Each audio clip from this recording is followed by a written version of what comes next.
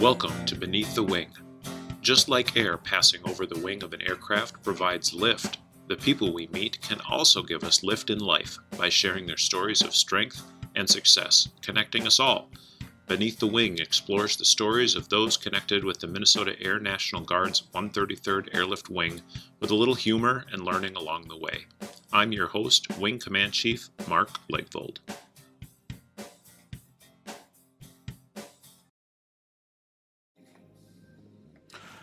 Hi, my name is Senior M. Ajay Vogel. I am a member of the Air National Guard. I also work for MAGV, Minnesota Assistance Council for Veterans. At MAGV, we do offer assistance to homeless veterans and those that are struggling or becoming homeless. We provide housing assistance, employment assistance, and legal assistance. If you're out there, there's no need to be struggling. We are here to help you. You serve your country. Let us be able to help you. Better still, you can contact us at 612-726-1327. We are just at 1000 University Avenue West in St. Paul, Minnesota. Thank you. Joining me today on Beneath the Wing is Senior Airman Ajay Vogar. Ajay is a part of our mission support group. He is a commander support staff and one of our drill status airmen, which means he drills with us 1 weekend a month and a little bit more than 2 weeks a year, which means he also holds down a full-time job. But he's been extraordinarily busy this past year, returning from deployment and filling in during our staff shortage here at the wing. So you've been out here for a couple months with us. Welcome. Thank you, Chief. Thanks for having me. I'm humbled to be here. I'm happy to have you here. So you've been part of our wing for 5 years. Happy anniversary. It's almost official today. And you've also been an American citizen for about 7 years now. Yes, Chief. All right. That's pretty darn cool. Can you share your story on how you came to us here at the 133rd? And it's a good long story. So where did you start? Where did you grow up? I actually was born and raised in Liberia, West Africa. Beautiful country. It's a poor country, obviously, but beautiful coastline. So I was raised there, born and raised there. I went to school there, got through college there and everything. And then I worked for a little while over there in the financial sector. I worked as a banker and later worked with a nonprofit organization that was partnered with the United Nations for a while.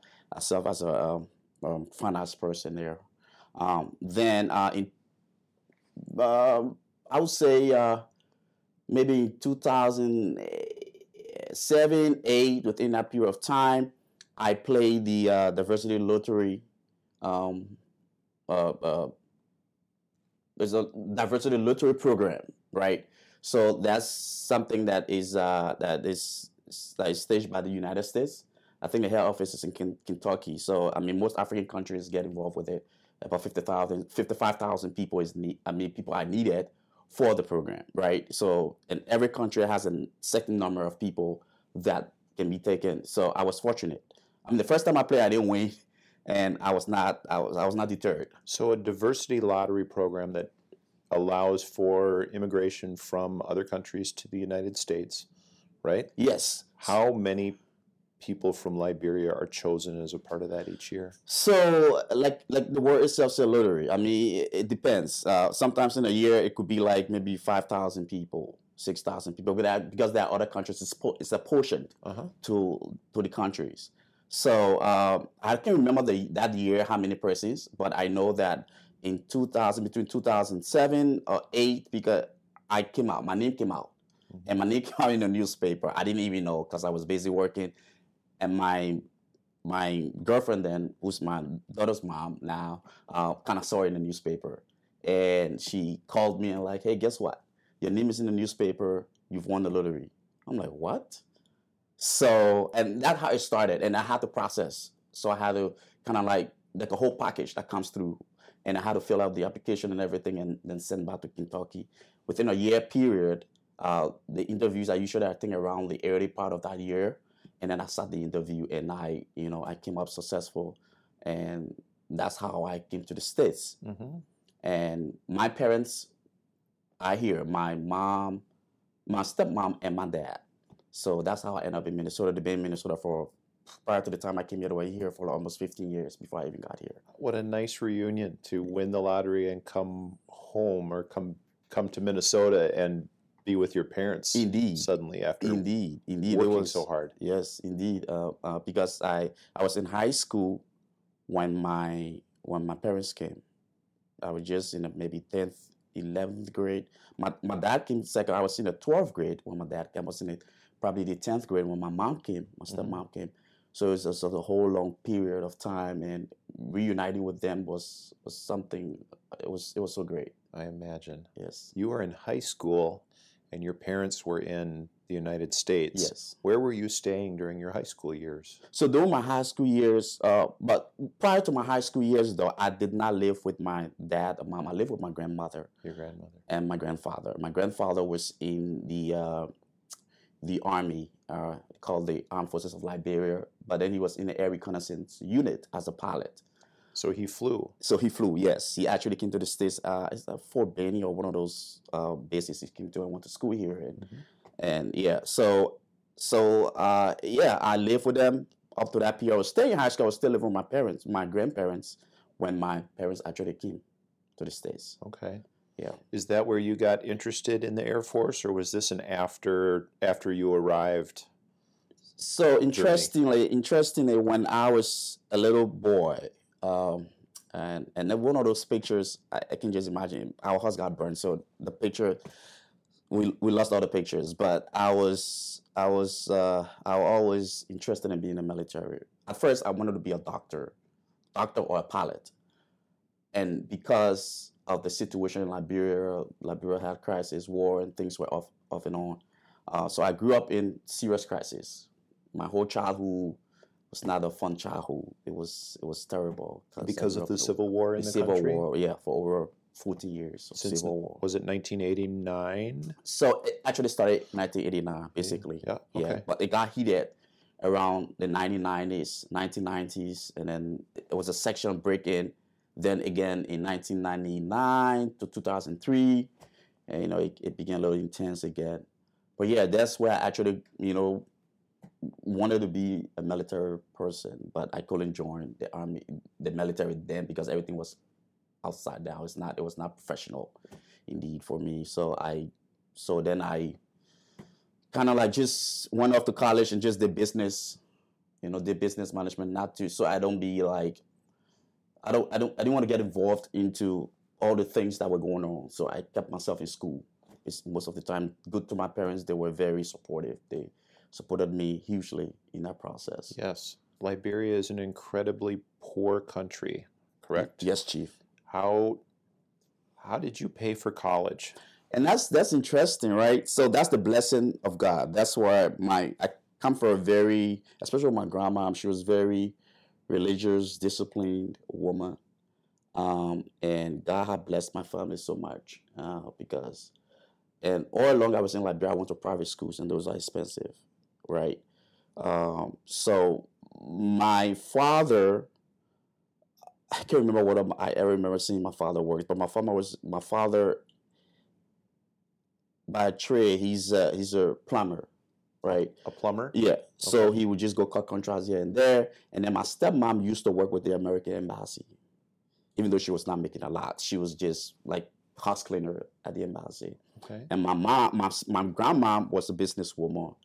And like I said, my grandfather was a pilot. But by then, when the war started, the income was not forthcoming, even though. So my father and my stepmom were paying the school fees, right? And even my mother, my biological mom, also a businesswoman with a different, but so it was just like collaboration of the family, like pieces here and there. And that's how I went through high school to university. Even the university was a private university, a Catholic university that I went to. So it was just the blessings of God. Sometimes when I say that, I think about it's like, how did it all happen? How did it come together? It was not structured in a way that you say, hey, there was this way that my school was financed this way. There was nothing structured. But it was just the pieces that got together. A little bit at a time, and yes, one piece at a time. Yes, and I kept the focus doing that. So incredible. Yeah. And you worked hard. Yes, I did. So you finished your bachelor's degree in Liberia. Yep. And your bachelor's degree is in business. Business administration. I started my master's program, but then within that period, the opportunity came for me to come over. So you just kept on going to school. Yes. In spite of all the turmoil in your country. Yes, Chief. And your family moved around a lot when you were young. Yes. United States of America gave you some stability. Some stability and a great opportunity. Yeah. And a great opportunity. That's why I hail this country to the highest. Well, I love America so much. Even prior to coming to America, everybody who knows me, my family, like, he likes America. So because I believe in the dreams, I believe what I've heard stories prior to coming to America, what America has done for people who wanted to have that chance and that opportunity, and I am a testimony of it, right? Because I know there were people who I grew up with back home who came to the States and had the opportunity and it made a difference, right? And I was like, wow, and I'm a testimony firsthand. When you were growing up, you saw what military service looked like. Yes. And it was civil war and defense of the country within the country. Yeah. And it was violent. And it caused you to move around a lot. And then you came here, finished your master's degree, and then decided to join the military here. Yes. Was it a similar sense of purpose? What, after growing up and seeing so much turmoil and people in uniform executing that level of turmoil, you still chose to serve in the military here. Yes. Why? Because like I said, as a boy, I saw my grandfather. I saw him, how he would dress in his uniform, very neatly dressed, disciplined man. And then I still had that courage. Prior to the war, Liberia had a very disciplined military. I will tell you that because of the training from the United States and all that. Mm-hmm. So disciplined people. It's just when the war came in, it scattered everything. People who did not understand what the military profession is, kind of misuse it. Even at that point, I still had the mindset that I would want to be a pilot. I mean, if I had opportunity. But when I came to the States, I was already older. Age factor and all that. So that sense of purpose was that discipline and structure that I still needed, even though I still had some self-discipline, from my grandparents and stuff like that. But I still figured that I still needed that military structure part of me to fulfill that. It's a kind of fulfillment for me. So I decided to still join the military. And guess what? When I got here, the first time I ever tried, I did not make it. I mean, not that I did not. The first recruiter I spoke to was a Navy recruiter or something, and I don't even know how the conversation ended, right? And then I was like, it was after several years, I started working all these odd jobs, working, healthcare field, doing direct care, stuff like that. And then I met this guy, but then it was in 2017, when my wife came and we got married, and I took her to the airport. And I met this, because I like to engage, especially if I see interesting people, and we engage in a conversation. Huge. I think he has an accent. And I think he said he was from Mauritania or somewhere, working for FEMA. Okay. The Federal Emergency Management Administration. And then we started talking, and he's like, where you from? And what country? I'm from Liberia. And by that time, Ebola was raging. Yes. He was like, oh, okay. So what do you do now? And I explained to what I do. He's like, have you thought about the military? I said, oh, yes, it's been my dream ever since. He said, why not? Why have you joined the military? I'm like, oh, I've tried, but I've not been successful. He said, but, the military would like people like you, for instance. Have you heard about the National Guard? I'm like, no. Then he gave me, it was then with the recruiter. I can't remember the name, but it started with R. I think he's at the joint headquarters now. Okay. But he gave me that recruiter's number, and I called the recruiter. But then I didn't know the recruiter was transitioning from the position to something else. Yep. And then I called several times. I didn't get any response. I left message. So I kind of got a little reluctant again. But I'm one person, even though when something's on my mind, it keeps playing with me. It keeps playing on my mind. So I decided to call this time around, and I spoke with. It was Ryan Ringwelski was the recruiter, wasn't he? Yes. And then I got Staff Sergeant Mali. Okay. Durrell Mali, yeah. And I spoke with Mali, and then he told me to come in, and that's how it all started. All right. And we got a good one in you. Thank you, thank you, Chief. So you're not the youngest person to be a senior airman out here. You might be the oldest. Okay. You went to basic training at the ripe old age of how old? 37. 37 years Yeah, old. 37. Yep. And now here you are, 41. 41 years old, Yeah. and proudly serving with us. It's it's an interesting place to be in life. You and I are almost the same age. Oh yeah. Yeah. Yeah. You chose to go into a commander support staff role. Yeah. Tell us exactly what that job does. So basically, as a commander support staff, we're there to support the commander, mainly, right? As much as that, even within the unit itself, as an MSG, CSS staff, we're there to support all the other units that fall within the group, right? So, so basically, we are more of making sure that the personnel are ready. Readiness is the bigger aspect of our operations, what we do, so that the commander can have a day-to-day idea as to where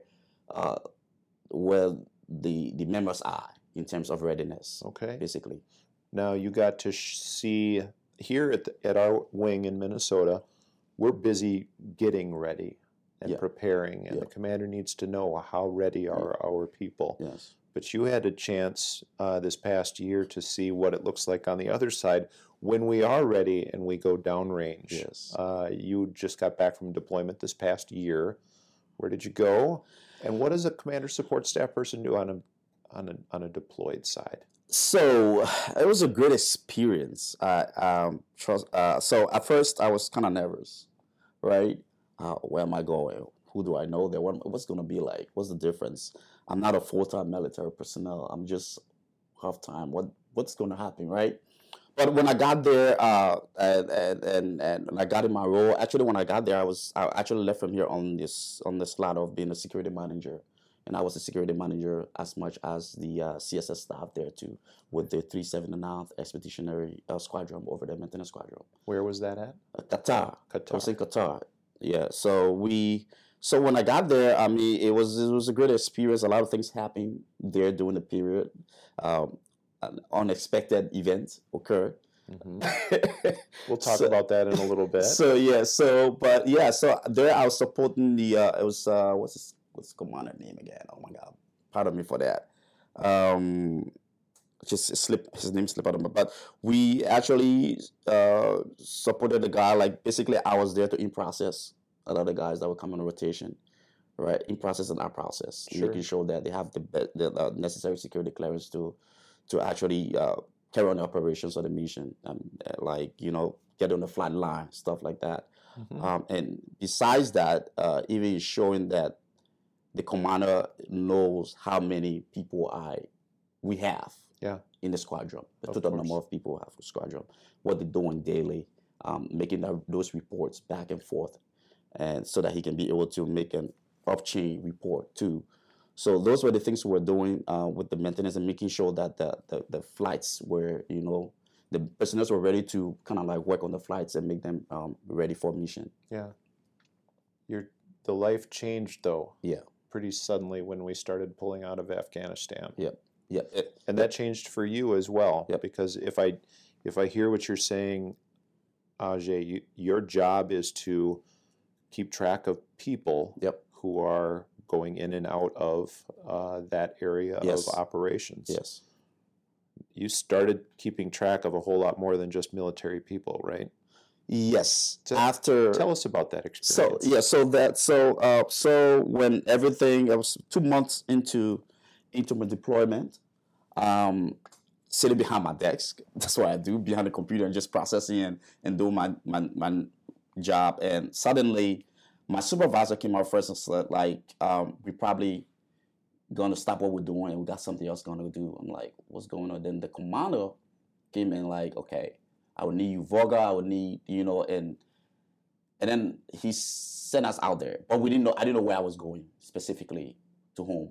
And then we went to the UCC over The there, Unit Control Center. Got it. and then and it was like while I was in there trying to find out what I was doing, I was Major. Oh my God, too bad. I'm sorry with the names, but this Major came out and looked at me and like, you know what? You going with me?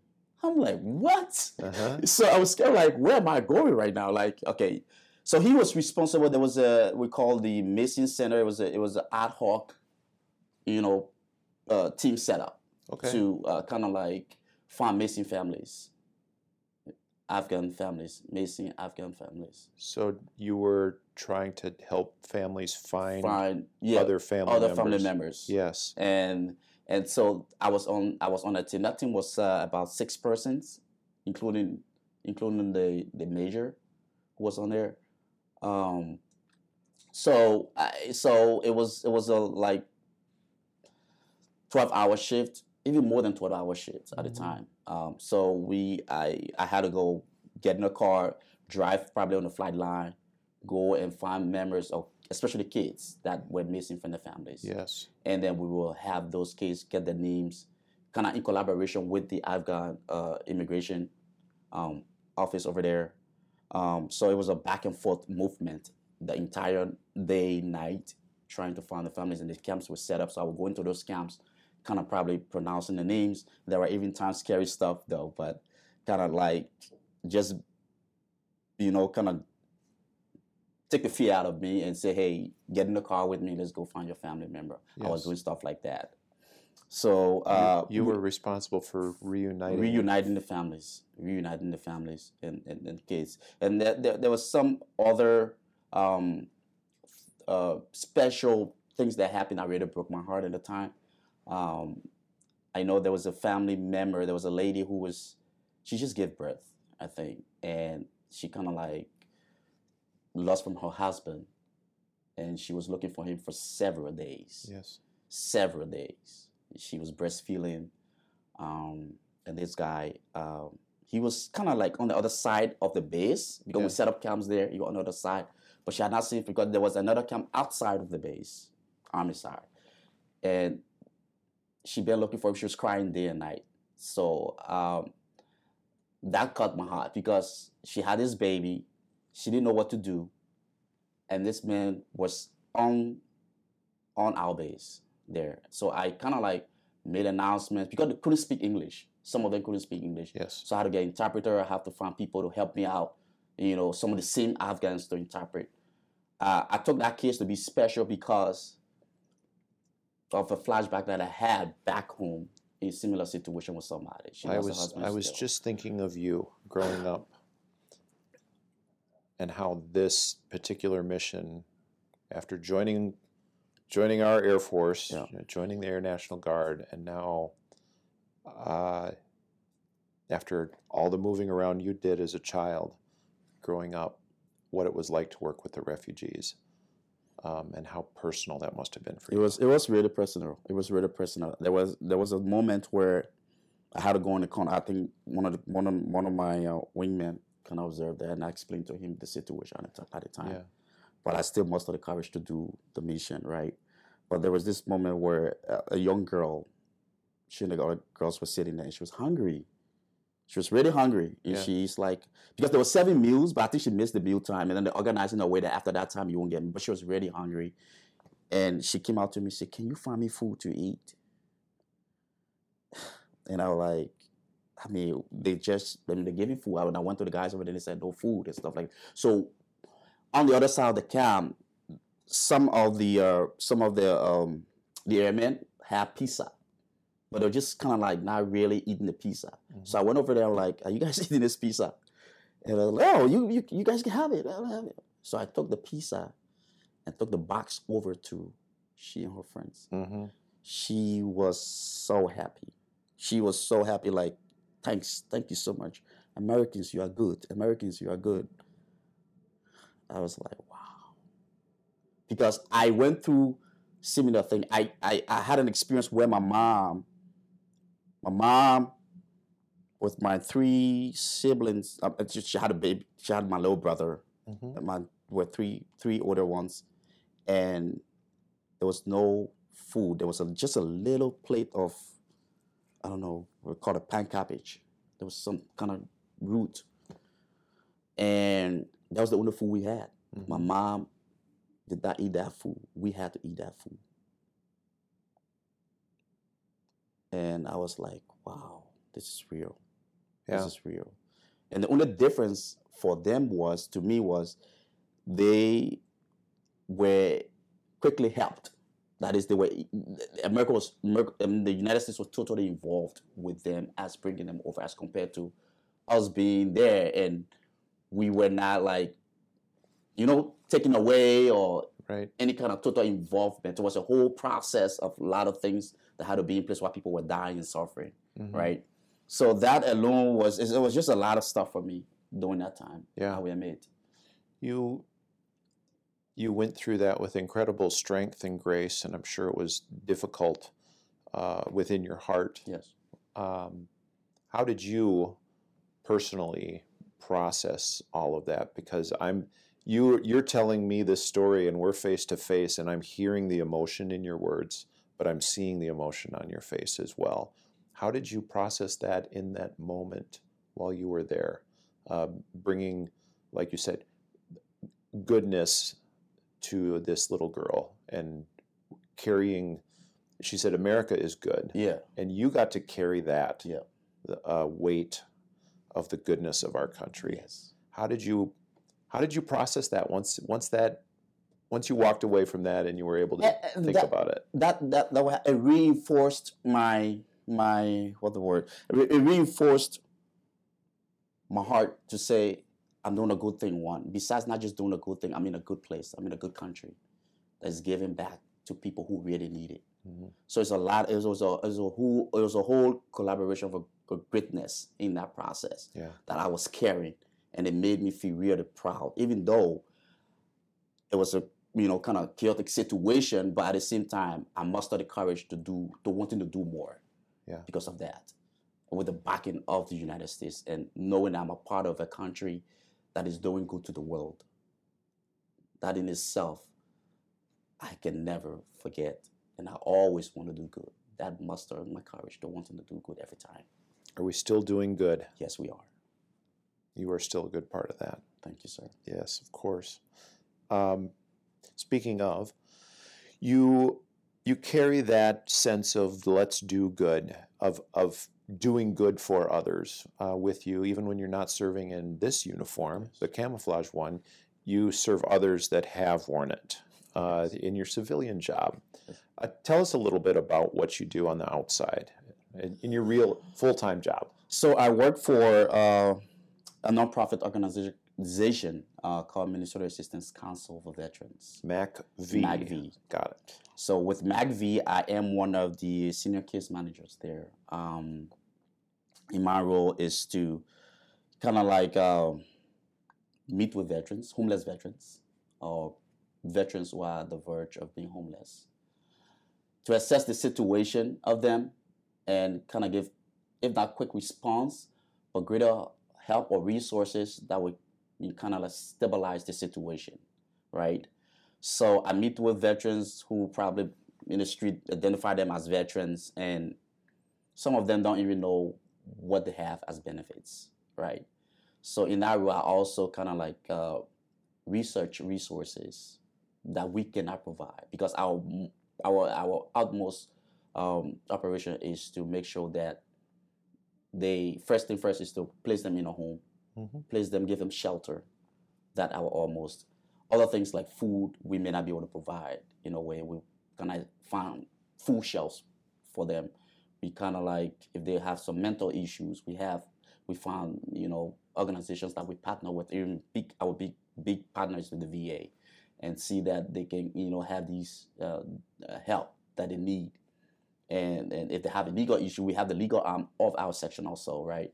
So the legal arm will most times just deal with like evasion issue. Why I did not get in the place? Because some veterans do have money, they do have service connection, but they cannot get a place because of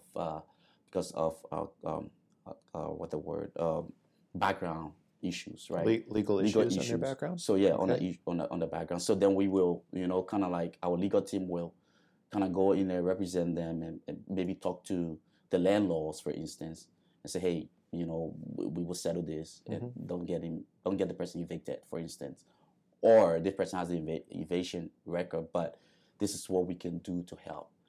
This person has changed. So as a senior case manager Yeah. for MACV. Minnesota's Assistance Council for Veterans, do you do a lot of face-to-face work with veterans? A lot of face-to-face. So they come in, and then we do an interview, and then just kind of verify the information that they're providing and ask what caused the situation. Sometimes, just to kind of know how best we can help. So some of them will tell you that, hey, I spend my money on drugs. Some of them divorce. Some of the different cases, different situations. Yeah. Some of them are paying a lot of child support, so I cannot afford to pay my rent.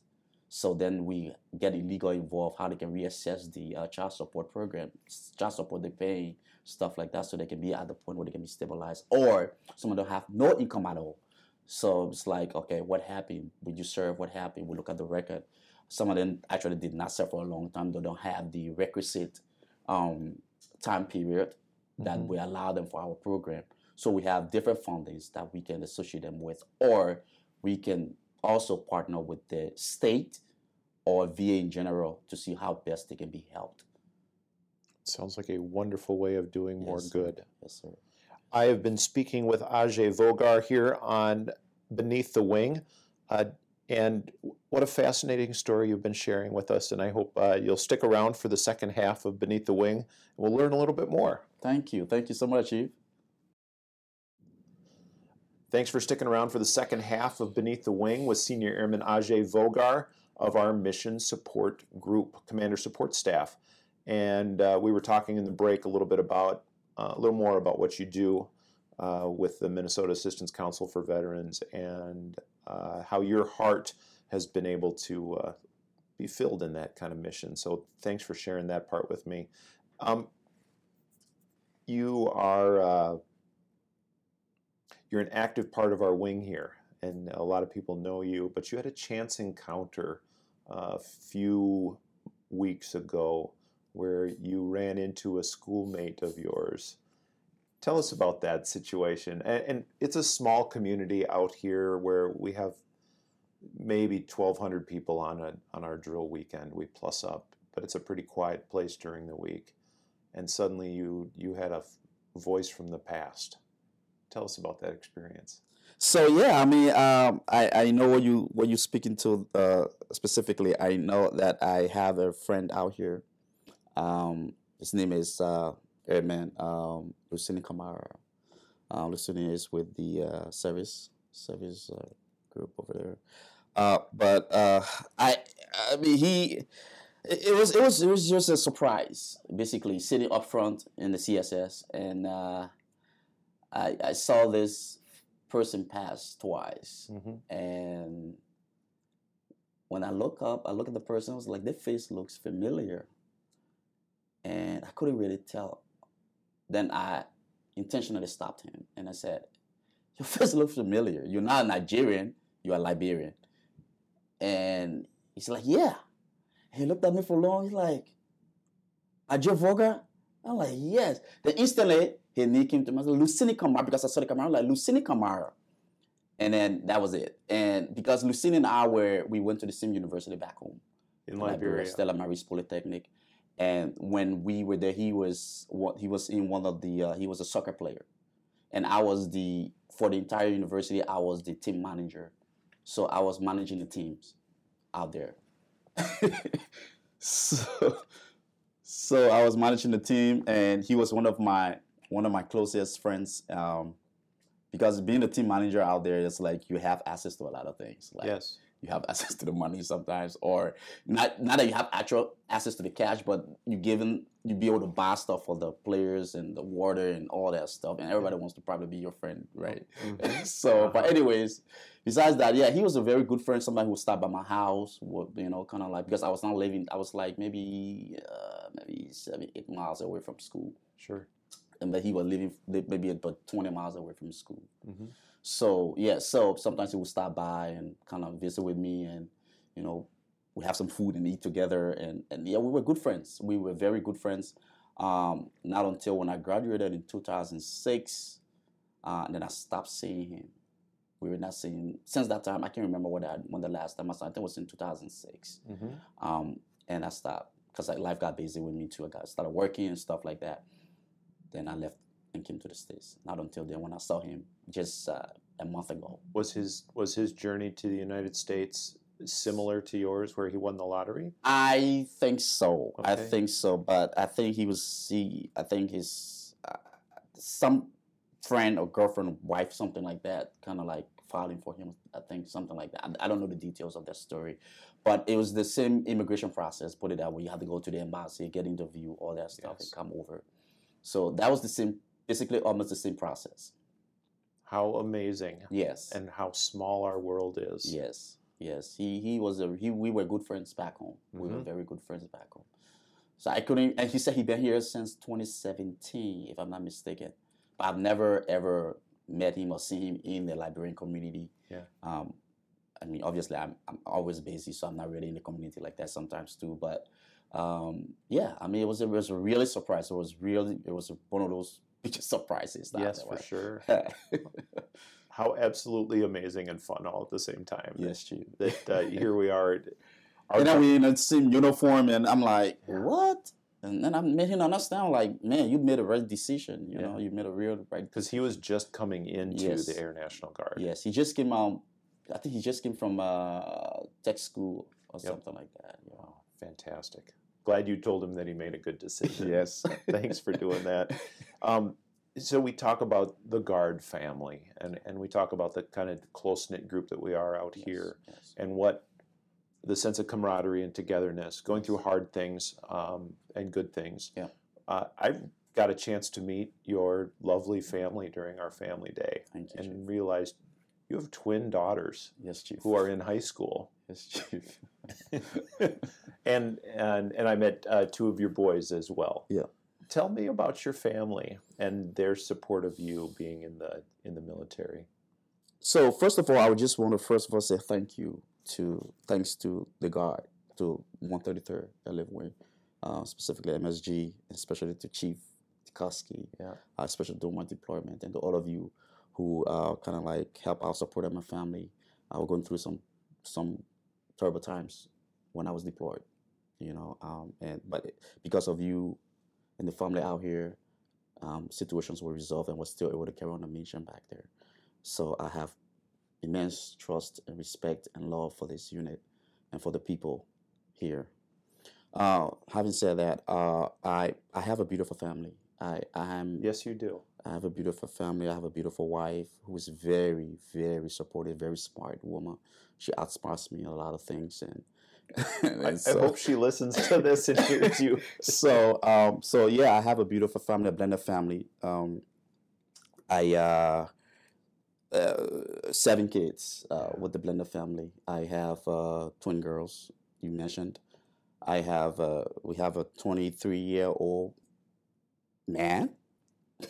I have 2 little boys, 2, and the other one just turned 8. Yeah. And I have a 9-year-old girl, and I have a 13-year-old who's in Liberia trying to bring over adopted. Yes. So that's the family. Wonderful family. My wife is the I know I'm the head of the home, but she's the fulcrum of the home. She holds the home together. And she's a very smart woman. She's currently in nursing school, about to graduate. Since she entered, she's been on a roll through every quarter. Fantastic. That's very impressive. I'm proud of her. I love her. And we are going through our, times as families, as a married couple. We got married in 2017. Yeah. She came over here. We got married. Went back, and I had to process paper for she and the family to join me. And goodness to God, they all came out well. We just bought a home. Yes. And we kind of like settling in the home, trying to make it a warm place for ourselves.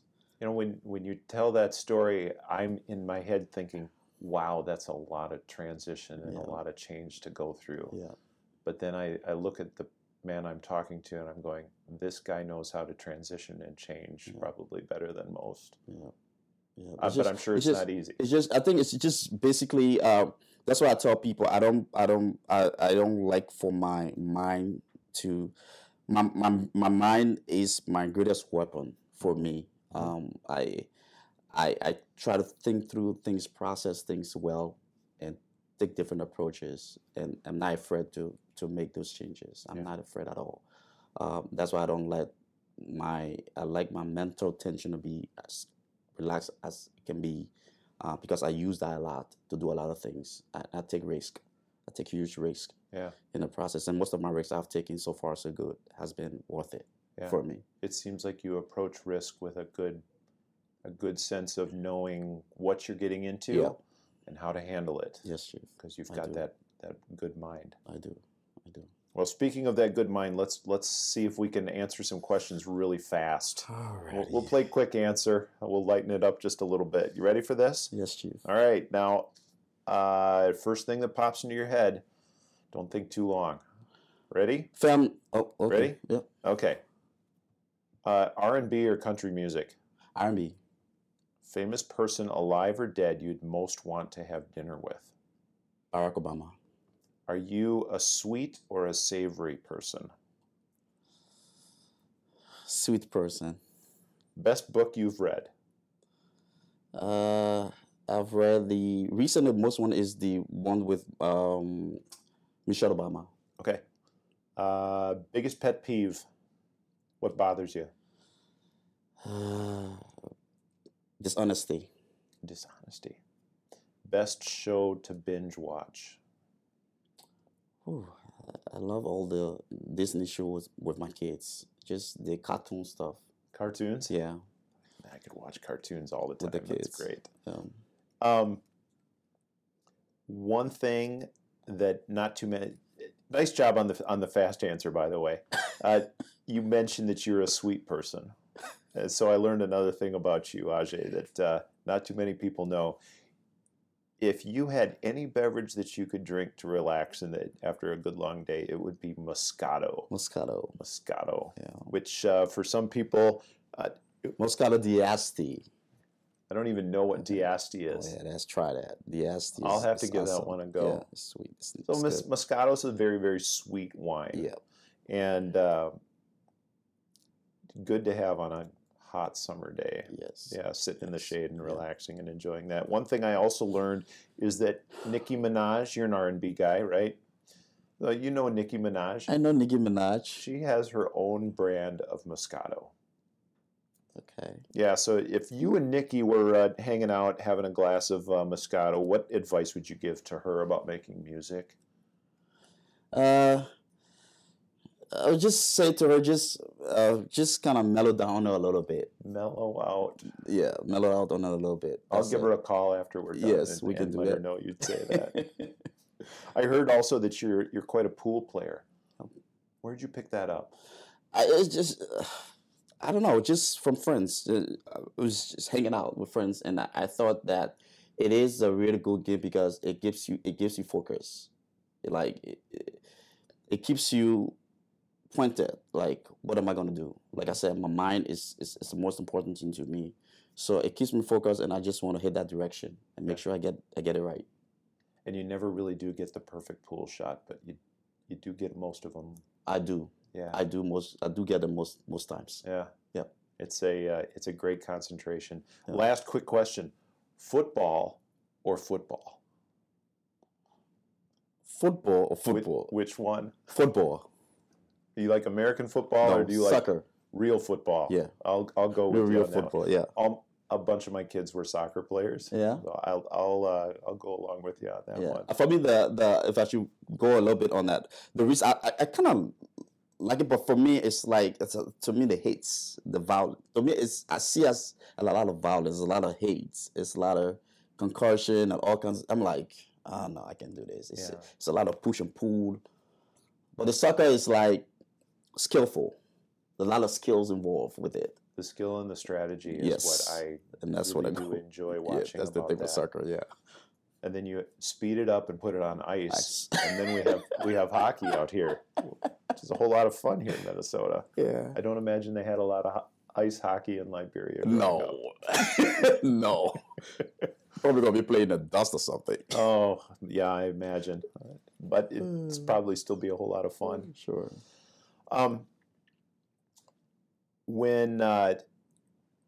When you joined, you were a relatively old man already. Yes. What does the future hold for you out here at the 133rd? I see great future out here. I see greatness. I see with the members out here, I see that there's opportunities here for me to grow, and I just need to put the effort through it and show myself approved to do that. When I met your family, one of your girls was interested in serving as well. Yeah. You're a good parent, and you have a lot of kids. Is this a good place to send your kids to serve? Yes. Why? Because I came here with not knowing what I'm going to do, where I'm going to be at, but I've been received with an open arm, family-oriented people who believe in diversity and believe in the acceptance of everybody's uniqueness, right? And I think that my daughter, who's still thinking about it, and I'm pushing her towards being a pilot, anyways, would like to come here. And she saw the support firsthand when I was not here. And they can't stop talking about that also.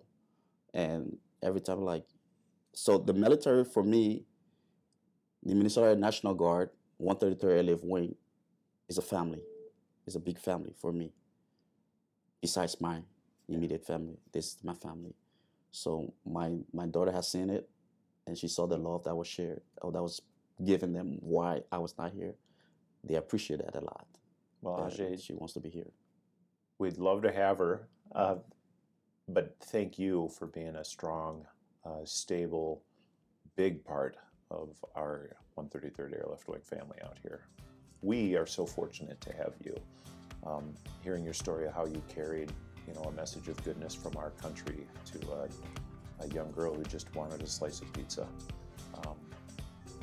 You've made the world a better place, and thanks for being a part of our 133rd Airlift Wing family. And thanks for sitting out and hanging out with me for a little while on Beneath the Wing. Thank you so much, Chief. Thanks for having me. I appreciate it, the opportunity, the time, and do not hesitate whenever. It's been a pleasure. Thank you. Hey, special thanks to Tech Sergeant Jared Smith for his pre-production work, and Master Sergeant David Gindorf for his help in the pre-production work, as well as Amy Lovegren for the post-production work. I hope you can join me next time on Beneath the Wing as we explore more of the stories of strength and success of the Airmen of the 133rd.